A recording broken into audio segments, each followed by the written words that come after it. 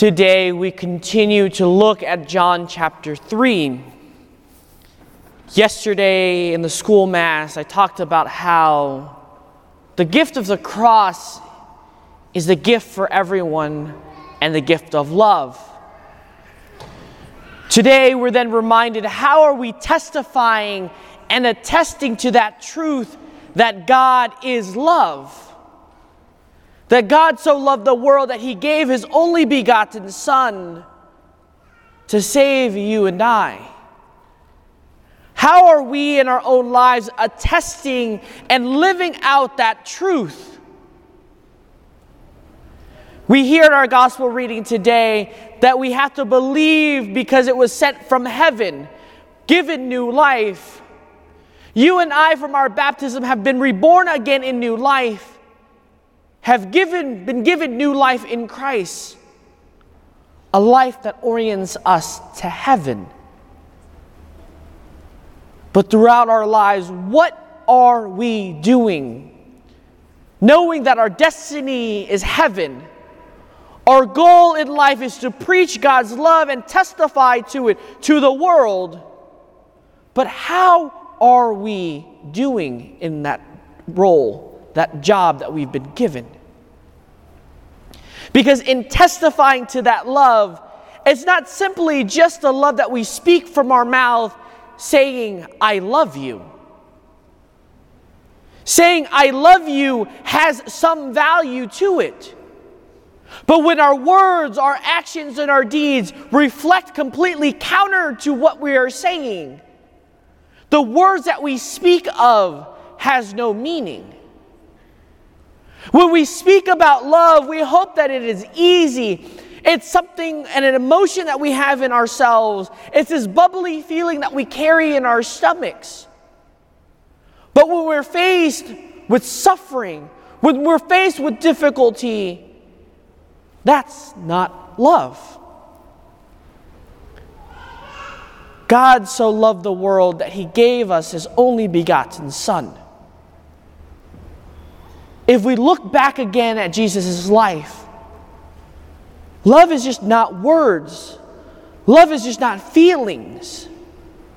Love is wanting the best for another, not counting the cost and giving it all to the other. He gave it all to each and every one of us on the cross. He died for each and every one of us because He loved us so much. And so we're called to testify and attest to that love in our lives. But how many times have we actually sat down and said, where is God in my life? Where has God loved me in my life? Where is God's love present every day of my life? Because in recognizing His love in our life, we can then begin to attest and to share that love. But when we don't even recognize and know of God's love, we hear that the Holy Spirit, therefore, is given to us so that we have the wisdom to understand, to see. But we have to be very careful, because in attesting to that love and recognizing that love, it's not meant for us to just hold on and to keep that for ourselves. Because the gift of the Holy Spirit fills us with that love and calls us to share that with others. Even as empty as we are in our love, in sharing what we have and what we hold in our hearts to others, to those around us, we therefore then can be filled with God's love through others and be filled with the Holy Spirit and that love through the Holy Spirit. Our love is not meant to just bring us inward to ourselves and keep that relationship just between me and Jesus, with me and God. But in testifying and attesting to that love, we're called to share that love with others. Each of us are called to share that love in different ways. that calls us beyond ourselves. There's so many ways that we can love, my dear brothers and sisters. But there's also so many ways and so many people in need of God's love. Every time these last couple of weeks I've walked into a retirement facility, an independent living facility that are in our boundary of this parish, it's so sad to see the desire and need of God's love for those in those facilities. Yesterday, I got an emergency call to anoint a man in his last moments in life. And I walked into a room that is empty, to a man by himself on his bed,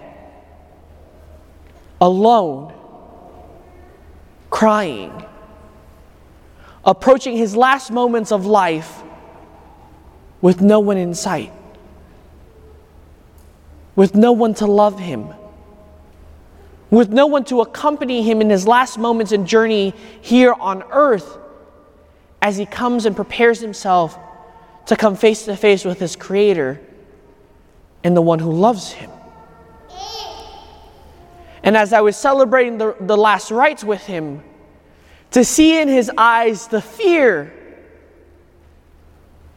of being alone and dying alone. A man who is in need and wanting love, to experience God's love, to see God's love manifested in someone. And as I finished the last rites with him, to see the tears rolling down his eyes, being able to experience for the last time a human love, the touch and experience of love through a human being. That's just one example.